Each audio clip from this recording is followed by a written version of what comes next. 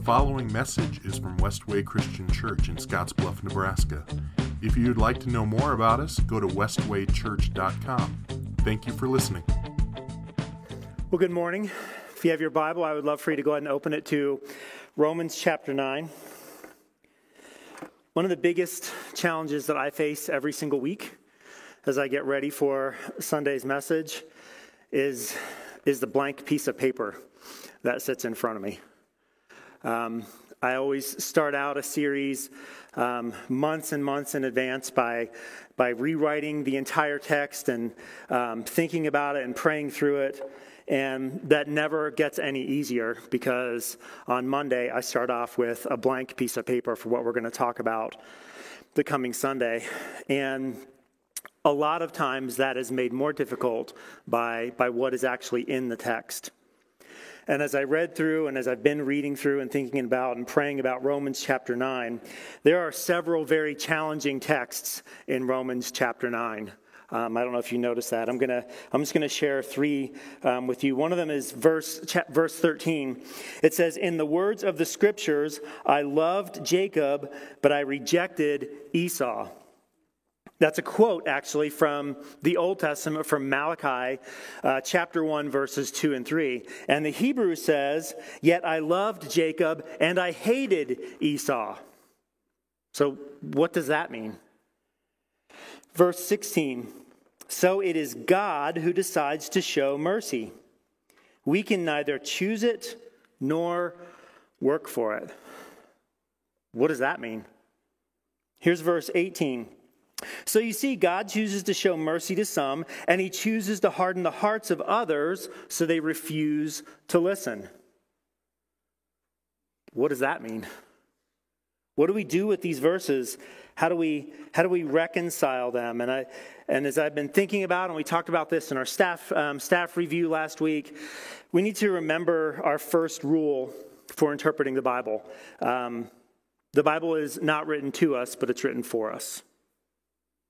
So as we're reading this text, we need to remember that the Bible is not written to us, but it's written for us. And Paul says this in Romans 1, verse 7. He says, "I'm writing to all of you in Rome." Right? So the Bible is not written to us, but it is written for us. And here's the second rule. And we had a conversation a couple Wednesday nights ago in small group. We're reading this book by Dan Kimball called How Not to Read the Bible. And I think it was Nat Johnson said something like, when we hit the Bible is written for us but not to us, he goes, "You've said that a bunch of times. Did you steal that from Dan Kimball?" And my answer is no, I stole it from somebody else, and so did Dan Kimball. Okay, but here's the second rule of good biblical interpretation. It cannot mean to us what it first did not mean to them. Does that make sense? When we read the Bible, it can't mean to us something different than what it first meant to that original reader. And here's what both of these kind of rules mean for us. Our primary task when reading the Bible is to figure out how they would have read it. Is to figure out how they would have understood it. What did it mean to those original people? And this is one of the chapters in Romans, like last week, where the audience are the Jewish believers. And we only know this, like the previous, or a few chapters ago, Paul said something like, "I'm to my brothers and sisters, to my Hebrew brothers and sisters, I say this." He really doesn't say that in chapter 9, so we have to do a little digging. And what we'll see is there are a ton of Old Testament verses referenced in chapter 9. I had someone today, and this just warms the little heart of your pastor. If you want to know how to get into my heart, you can come up to me before the 10:15 and say, "I read in 3 different versions of the Bible. I read chapter 9 all week long, and I can't wait to talk about it today."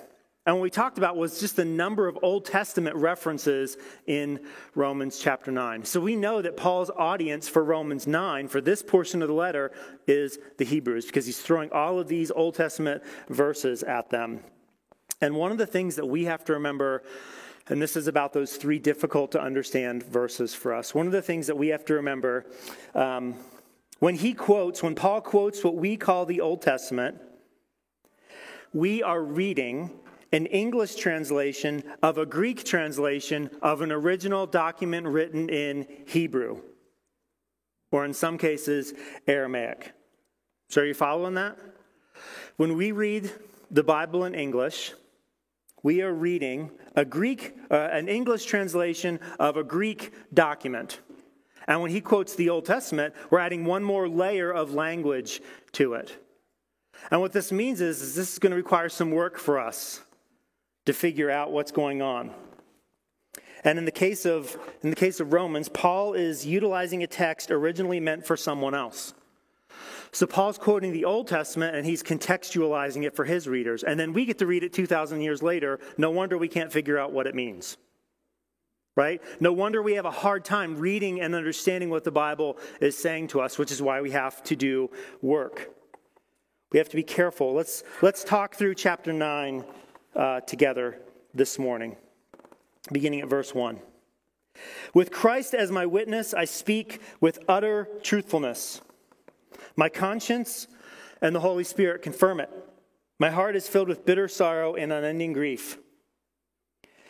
See, it's interesting what Paul's been doing over the past few chapters is he's been talking about all of the blessings that come from the presence of the Holy Spirit in his life. And if Paul has all of those blessings of the Holy Spirit in his life, we have them too. This is not just reserved for the heroes of the faith. This is not just reserved for people who lived in New Testament times. Paul's been talking about all of the blessings, all of the richness, the fullness of God that's available to us because of the Holy Spirit.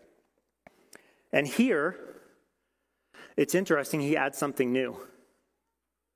See, because of the presence of the Holy Spirit in his life, he is filled with sorrow and grief over those who are separated from God.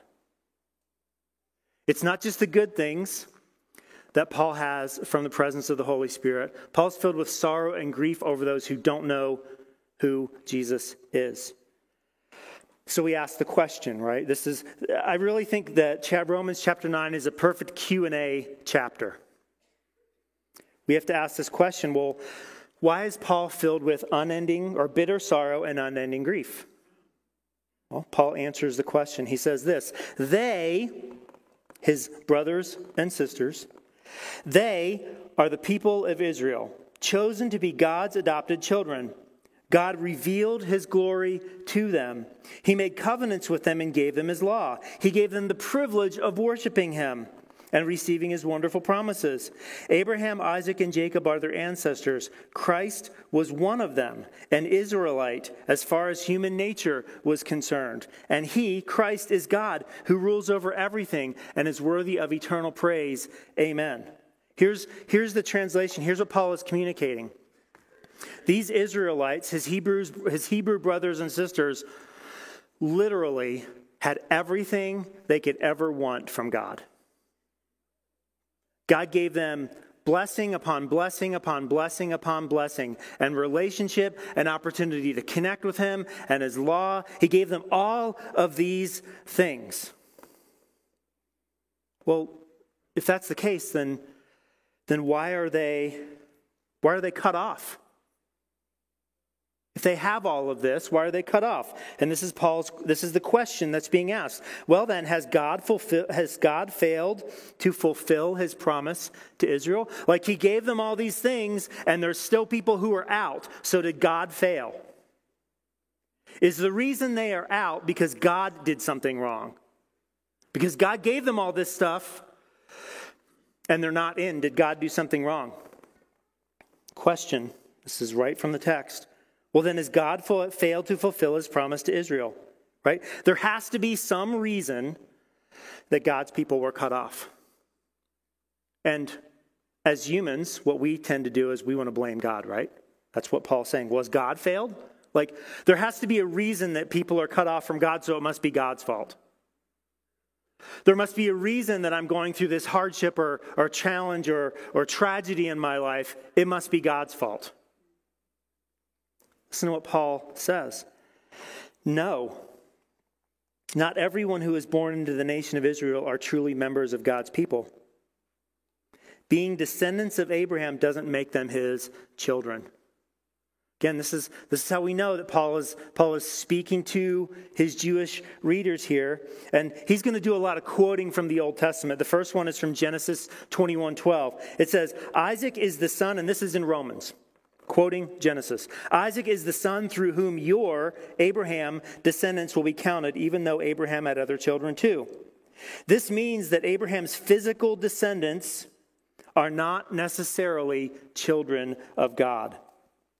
Only the children of the promise, that's through Isaac, are considered to be his children.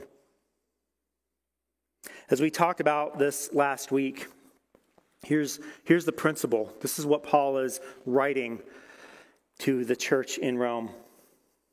There is a way to be biologically connected to God's people and not be one of them. There's a way to be biologically connected to God's people and not be one of them. See, salvation is not something we inherit. Salvation is not our birthright. Salvation is not something we're born into. It really doesn't matter who your parents or your grandparents were when it comes to your faith. Now, they teach you and they train you, and it's their job to equip you. But just because your great-grandmother was this wonderful, faithful follower of Christ, that literally means nothing for your relationship with God. It doesn't get you anything. It doesn't matter how faithfully they served God. See, your standing with God literally has nothing to do with any other person. And what's really interesting about that is that's good news. That's really good news. Because there's also a way to not be biologically connected to God's people and still be one of them. And here's what this means. It doesn't matter what your parents or your grandparents did. They could have been the worst people in history. They could have a long list of sins. They could be terrible parents, terrible grandparents. You could have terrible brothers and terrible sisters. And the good news about this is it doesn't matter how unfaithfully they served God. You have the opportunity to faithfully serve God. It doesn't matter what they did. It doesn't matter what they didn't do. See, this is a role that we take on as individuals. That's what Paul is saying here, quoting Genesis. See, all these people, all these Jews, they thought they were automatically in because they were connected to Abraham. And Paul, quoting Genesis, is essentially saying, not so fast. I don't know how you think this relationship with God works, but that's not it. You did not inherit your salvation. Just going to keep reading through Romans 9. For God promised, I will return about this time next year, and Sarah will have a son. That's Genesis 18:10 and verse 14. The son was our ancestor Isaac. See, this is a great cue that Paul is talking directly to the Hebrew people in Rome. The son was our ancestor Isaac. When he married Rebekah, she gave birth to twins. And before they were born, before they had done anything good or bad, she received a message from God. Your older son will serve your younger son. This is all taking place in Genesis verse 25, 19 through 26. And I'm going to read this. And I did not put this in YouVersion. This is the account of the family of Isaac, the son of Abraham. When Isaac was 40 years old, he married Rebekah, the daughter of Bethuel the Aramean from Paddan Aram, and the sister of Laban the Aramean. Isaac pleaded with the Lord on behalf of his wife because she was unable to have children. The Lord answered Isaac's prayer, and Rebekah became pregnant with twins. But the two children struggled with each other in the womb, so she went to ask the Lord about it. Why is this happening to me? She asked. And the Lord told her, the sons in your womb will become two nations. From the very beginning, the two nations will be rivals. One nation will be stronger than the other, and your older son will serve your younger son. And when the time came to give birth, Rebekah discovered that she did indeed have twins. The first one was very red at birth, covered with a thick hair like a fur coat, so she named him Esau. The other twin was born with his hand grasping at Esau's heel, so they named him Jacob. Isaac was 60 years old when the twins were born. See, what Paul is starting to do here is he's starting to set these two twin brothers apart. And we have to ask this question, why? What's going on? Because one of them will serve the other one. Actually, the wrong one is going to serve the other one. In Hebrew culture, it was always the firstborn male that was the chosen one. And for some reason, what God is doing is he's having the secondborn be the leader. The older will serve the younger. Here's the point Paul's making. Because they were twins, they were nearly as equal as they could possibly be. They're nearly as equal as they could possibly be. And what God did was he reversed the distinction between them. It's not going to be the younger serves the older. It's going to be the older serves the younger. This happened before they were born. So nothing that Jacob or Esau did affected God's grace. Before they're even born. Before they're even born. God is telling them that they're equal. And then Paul writes, I loved Jacob, but I rejected Esau. Tough verse. What do we do with this? What does it mean? Well, what we ought to do is we ought to stop. We ought to go back to Malachi, and we ought to see what Malachi was talking about. So let's flip to Malachi chapter 1, verses 1 to 6. This is the message that the Lord gave to Israel through the prophet Malachi. You should know that the people have returned from captivity in Babylon. They spent 70 years in Babylon. They've come home and they're starting to rebuild. They're starting to be filled with the desire to be like the nation that God had called them to be. And here is their question.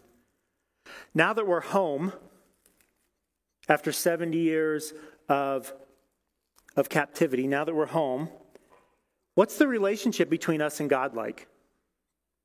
How do we interact with God? They also returned home, if you remember your history, they returned home and there's all these people there who weren't there before. Because one of the things that the Assyrians and the Babylonians did was they imported people into those areas who weren't from there. This kind of sounds like Rome, right? The Hebrews are exiled from Rome and then they come home and all of a sudden the Gentiles are in charge of all the churches. Paul is being so strategic in his Old Testament references. What do we do with the covenant? Well, this is what the Israelites do. You would think after 70 years of captivity, they'd be good boys and girls. But what do? They return to the same bad behaviors that got them sent into captivity in the first place. They have the form of worship without the meaning. They're doing all of the right things, but from the wrong motives. Malachi 1. This is the message that the Lord gave to Israel through the prophet Malachi. I've always loved you, says the Lord. But you, the people, retort, really? How have you loved us? Imagine saying that to God. Really? How have you loved us? And the Lord replies, this is how I showed my love for you. I loved your ancestor Jacob, but I rejected his brother Esau and devastated the hill country. I turned Esau's inheritance into a desert for jackals. Esau's descendants in Edom may say, well, we have been shattered, but we will rebuild the ruins. But the Lord of heaven's armies replies, they may try to rebuild, but I will demolish them. Their country will be known as the land of wickedness, and their people will be called the people with whom the Lord is forever angry. How'd you like that as your email signature? When you see the destruction for yourselves, you'll say, truly the Lord's greatness reaches far beyond Israel's borders. See, here's what's going on here. So we have to go back and read the story using Jacob as a representation of the Israelites and using Esau as a representation of the Edomites. He says, I gave you everything. I gave you everything. And Esau, you rejected me. The Edomites rejected me. And if you want to know when that rejection started, if you're familiar with the story of Jacob and Esau, you'll remember when Esau sold his birthright to Jacob for a bowl of soup. See, God has shown his mercy to both Jacob and Esau. And how does Esau respond? What does he do? So here's the next question. Well, is God unfair? That's our question, right? Is God unfair? Answer, of course not. God said to Moses, I will show mercy to anyone I choose, and I will show compassion to anyone I choose. That's Exodus 33:19. And here's our second tough verse. So it is God who decided to show mercy. We can neither choose it nor work for it. We can't choose God's mercy, and we can't work for God's mercy. For the scriptures say that God told Pharaoh, I have appointed you for the very purpose of displaying my power in you and to spread my fame throughout the earth. And here's the third tough verse. So you see, God chooses to show mercy to some, and he chooses to harden the hearts of others so that they refuse to listen to him. What do we do with these? What does that mean that God hardens hearts? How do we deal with this text? This is when we have to remember what we've been reading. In Romans chapter 1, verse 24, or in Romans 1, he says, I've revealed who I am through creation. And in verse 24, he says, so God abandoned them to do whatever shameful things their hearts desired. So they see God, they know about God, and what do? They reject him. They see all of these blessings, they have access to all of these blessings, and they reject him. And what does God do? He abandons them to do whatever shameful things their hearts desired. Verse 26, that is why God abandoned them to their shameful desires. Verse 28 of chapter 1, since they thought it foolish to acknowledge God, he abandoned them to their foolish thinking and let them do the things that should never be done. This is what it means when we read that God hardened the heart of Pharaoh. What he did was he said, Pharaoh, if you want to follow your heart, do it. Do it. Pursue anything you want to pursue. You know the truth. You know reality. Go. And this is why follow your heart is literally the worst advice you could ever tell anyone. Romans 1 is what you get when people follow their hearts. See, what God has done is he's hardened Pharaoh's heart. And not like, I'm going to make sure he can't hear anything. Pharaoh wants nothing to do with God. And because God is a God of love, and believe it or not, mercy, what he's going to do is he's going to let us go our own way. And my guess is that there are a lot of people here in the room who've gone their own way, who know this is reality. I don't want to do anything with God, so I'm going to do whatever I want to. And what many of you have come out of that is, you know what, following my heart, that wasn't such great advice. Maybe I shouldn't follow my heart. Maybe I shouldn't do whatever I want to, which goes back to, remember we talked about this last week? I do the things I don't want to do, and the things I don't want to do, I do. Right? God is doing something here. And then, like, the crazy thing is we think that God does this because he's mean. We think that God allows us to follow our own hearts because he hates us. Here's reality. When we follow our own hearts, we hate God. And then we have the audacity to accuse him of letting us get into the situations that we ourselves created, of allowing us to be in a situation, a happenstance where I put myself into, and then I'm going to be mad at God. God, why'd you let me do that? Anybody ever thought that? Why would God have allowed me to do that? Well, you have a brain, you have free will, you can make the choice. Right? We don't choose God. And we think that that's not fair, which is literally the next question in Romans 9.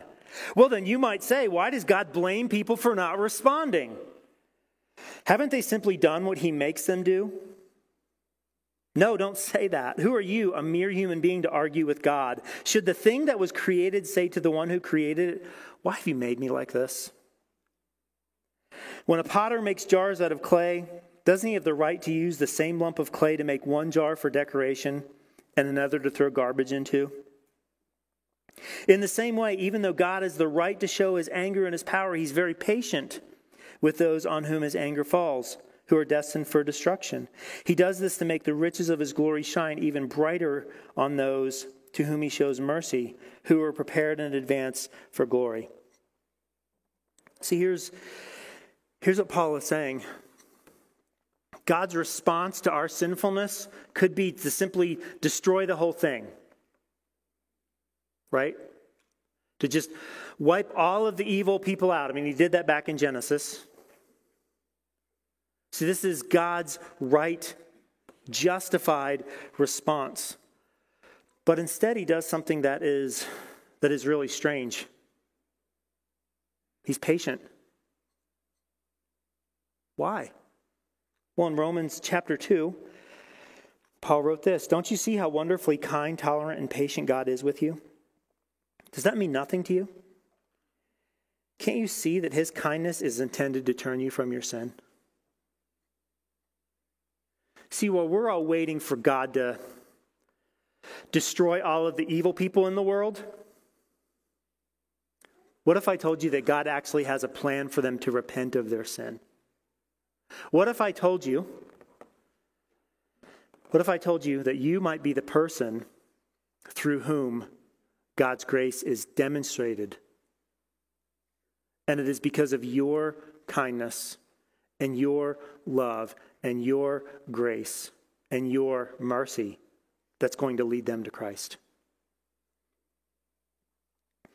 Several years ago, I remember reading through Romans, particularly Romans 8 and 9, and I thought to myself, I do not believe in predestination. I do not believe in election.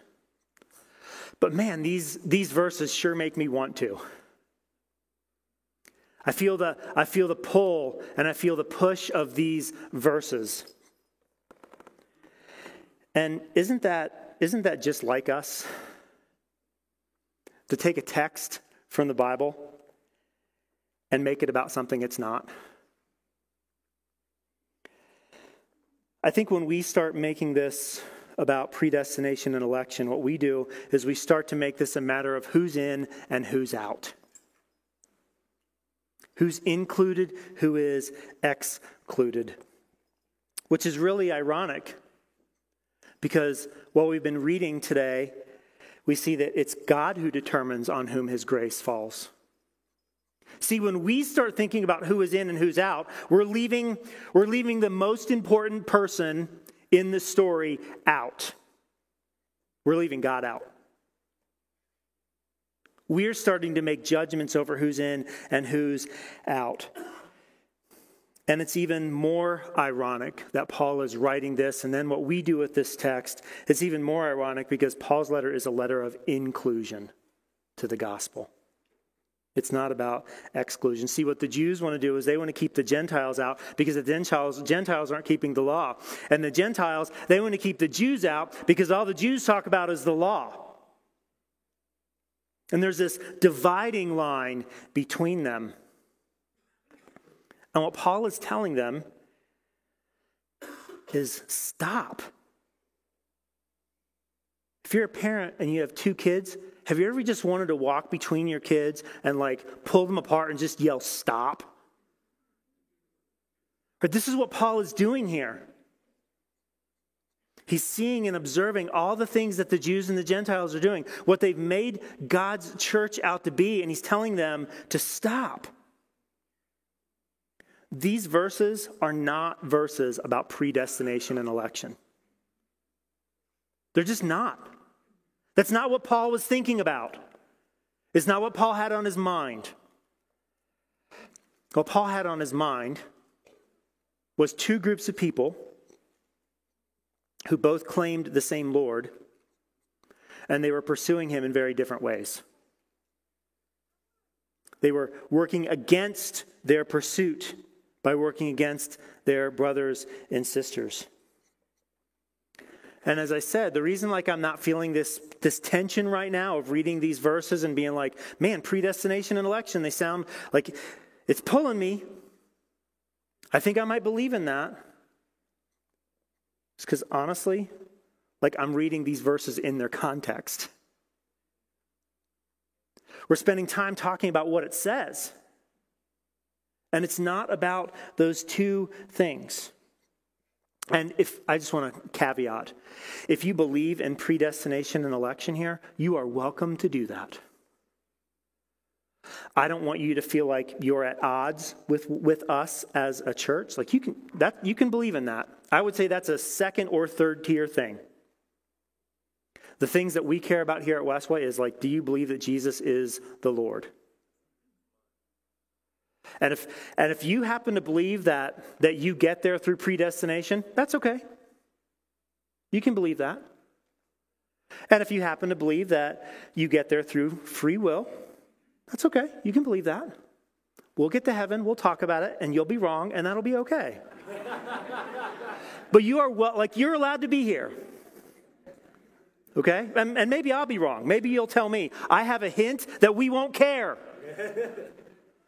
There's not a Calvinist section of heaven, and there's not an Arminian section of heaven. That would be the opposite of what Paul's talking about here.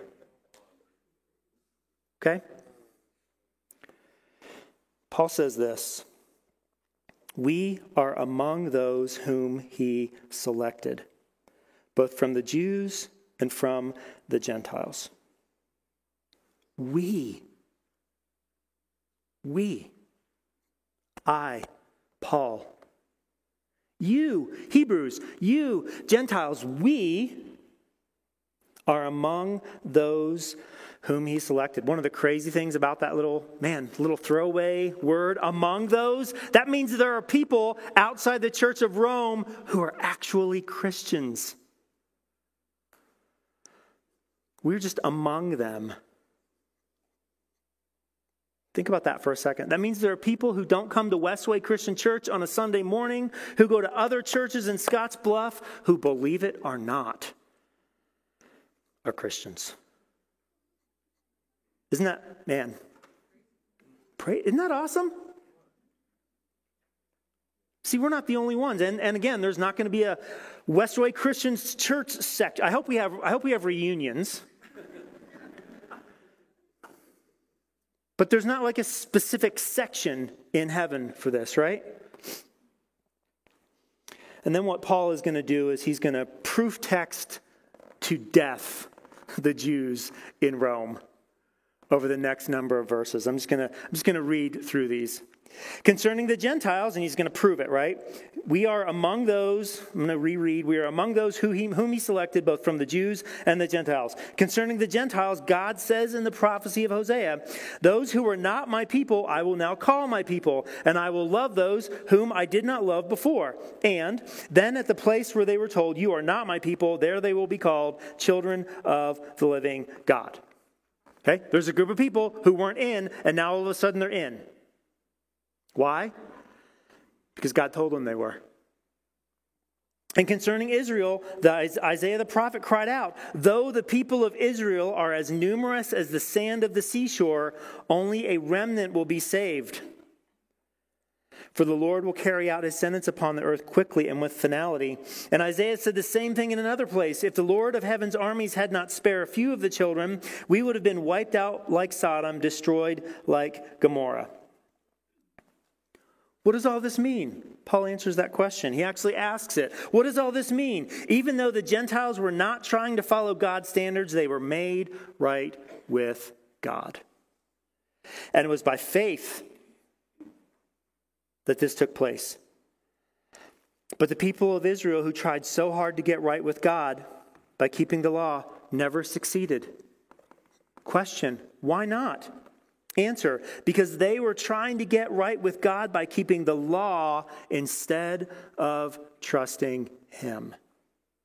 They stumbled over the great rock in their path. God warned them of this in the scriptures when He said, I am placing a stone in Jerusalem that makes people stumble, a rock that makes them fall. But anyone who trusts in Him will never be disgraced. Now that's a combo of both Isaiah 8:14 and Isaiah 28:16. See, this idea of a stone is found elsewhere in Scripture. I would love for you to be so familiar with Scripture that when you see stuff like this, your brain just floods with other Scripture references. You don't have to know the reference. Like, if you know the reference, that's like you have a master's degree in Bible if you know the reference. I'm like somewhere in kindergarten. I can remember like a part of a verse, so Google is my best friend. I just type in the part of the verse I know, and then I just find it. And can I free you up? That's okay. If that's you and that's where you are, it's okay. You're allowed to do that.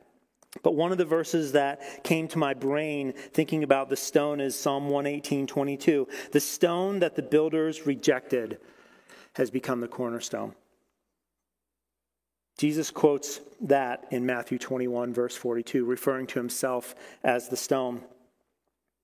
How have the builders rejected Him? In John chapter 5, Jesus says this to the gathered Jewish leaders who have come against Him and want to kill Him. You search the Scriptures because you think they give you eternal life, but the Scriptures point to me, yet you refuse to believe to come to me to receive this life. If that's not an attack on our Bible memorization, like on our personal trophies of Bible memorization, I don't know what is. See, there's a way for us to be so familiar with the Bible that we miss who the Bible's about. What God through Jesus is offering is new life. And this is to everyone. This is for everyone. This is for everyone. And once we accept this new life, every single one of us has a mission. Every single one of us has a purpose. Every single one of us has something that we are to do. I'm going to read 1 Peter 2, verses 4-9. This one is in YouVersion. You are coming to Christ, who is the living cornerstone of God's temple. See, there it is. He was rejected by people, but He was chosen by God for great honor. Listen to this next verse. But you are living stones that God is building into His spiritual temple. What's more, you are His holy priests. Through the mediation of Jesus Christ, you offer spiritual sacrifices that please God. We're going to talk about that in Romans 12. As the Scriptures say, I'm placing a cornerstone in Jerusalem chosen for great honor, and anyone who trusts in Him will never be disgraced. Does that sound familiar? Yes, you who trust Him recognize the honor God has given Him. But for those who reject Him, the stone that the builders rejected has become the cornerstone. And He is the stone that makes people stumble, the rock that makes them fall. They stumble because they do not obey God's word. And so they meet the fate that was planned for them. But you are not like that. For you are a chosen people. You are royal priests, a holy nation, God's very own possession.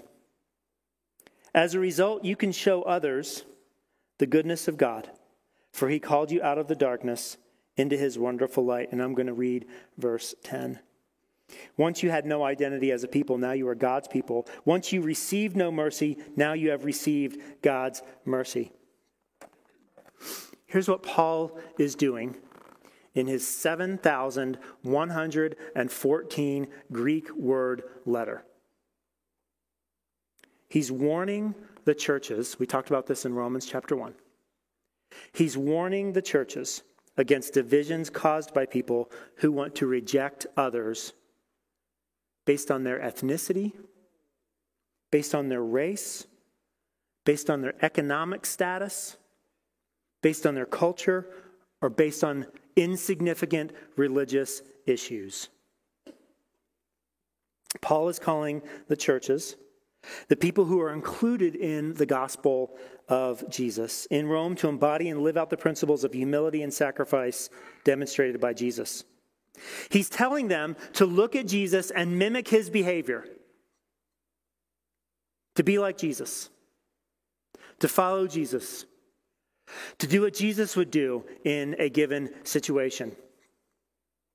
He's saying that the gospel of Jesus Christ is available to everyone. It's available to anyone. God's mercy. God shows mercy on whom he will show mercy. And as demonstrated by creation, that's pretty much everybody. God has made the gospel available to everyone. And regardless of your name or your background or your history or your race, now that you're saved, you are called to live on mission, united as one body. This is what we're called to. One mission. One thing. The way we talk about that here, it's written on the wall. Proclaim Jesus as Lord. That's our job. Not to talk about Calvinism, Arminianism, fight about these things, but to proclaim Jesus as Lord. If you're here today and you are not a Christian, you need to know that nothing, not your name, not your background, not your ethnic identity, not your history, nothing can keep you from receiving God's grace. Nothing. Except for one thing: your pride. Your pride. See, you can actually keep yourself from God and his grace. You can make the decision to not take advantage of what God is offering to you. And I wonder, I hope that maybe, will today be the day that you lay your pride down? Will today be the day that you see God's grace for what it is, a free gift, and just decide to be obedient?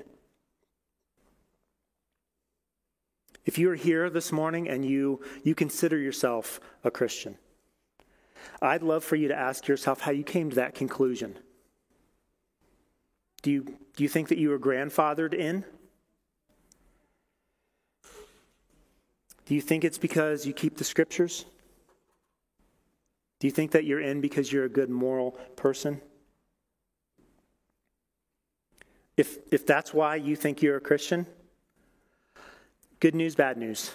Bad news first. Everybody likes their vegetables before their dessert. The bad news is those things don't make you a Christian. The good news is a relationship with Jesus does.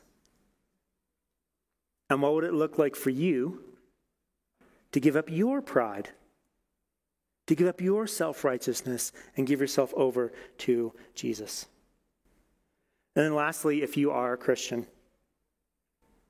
you are living stones that God is building into his spiritual temple. You are holy priests. You are inseparable from God's love. You're not controlled by your sinful nature. You're controlled by the Spirit. And each and every one of us knows people who don't know Christ. What are your thoughts towards them? Are you ambivalent towards them? Are you apathetic towards them? Are you filled with grief and bitter sorrow because they don't have Christ? What we're seeing in Romans is that Paul is calling the body to be unified for the purpose of those who don't know Christ. Helping them know who Jesus is. This is what we have been invited into. This is the reason we gather on Sunday mornings. This is the reason we have small group. This is the reasons we do Wednesday night. This is the reason we do all the things that we do as a church, because we have a mission. Will you accept it? Let's pray. Father, we are grateful for who you are. We're grateful for your goodness. We're grateful for the way that you have included us, a people who don't belong. Elsewhere it says in Romans that we have been adopted into your family. That's each and every one of us. You've adopted us.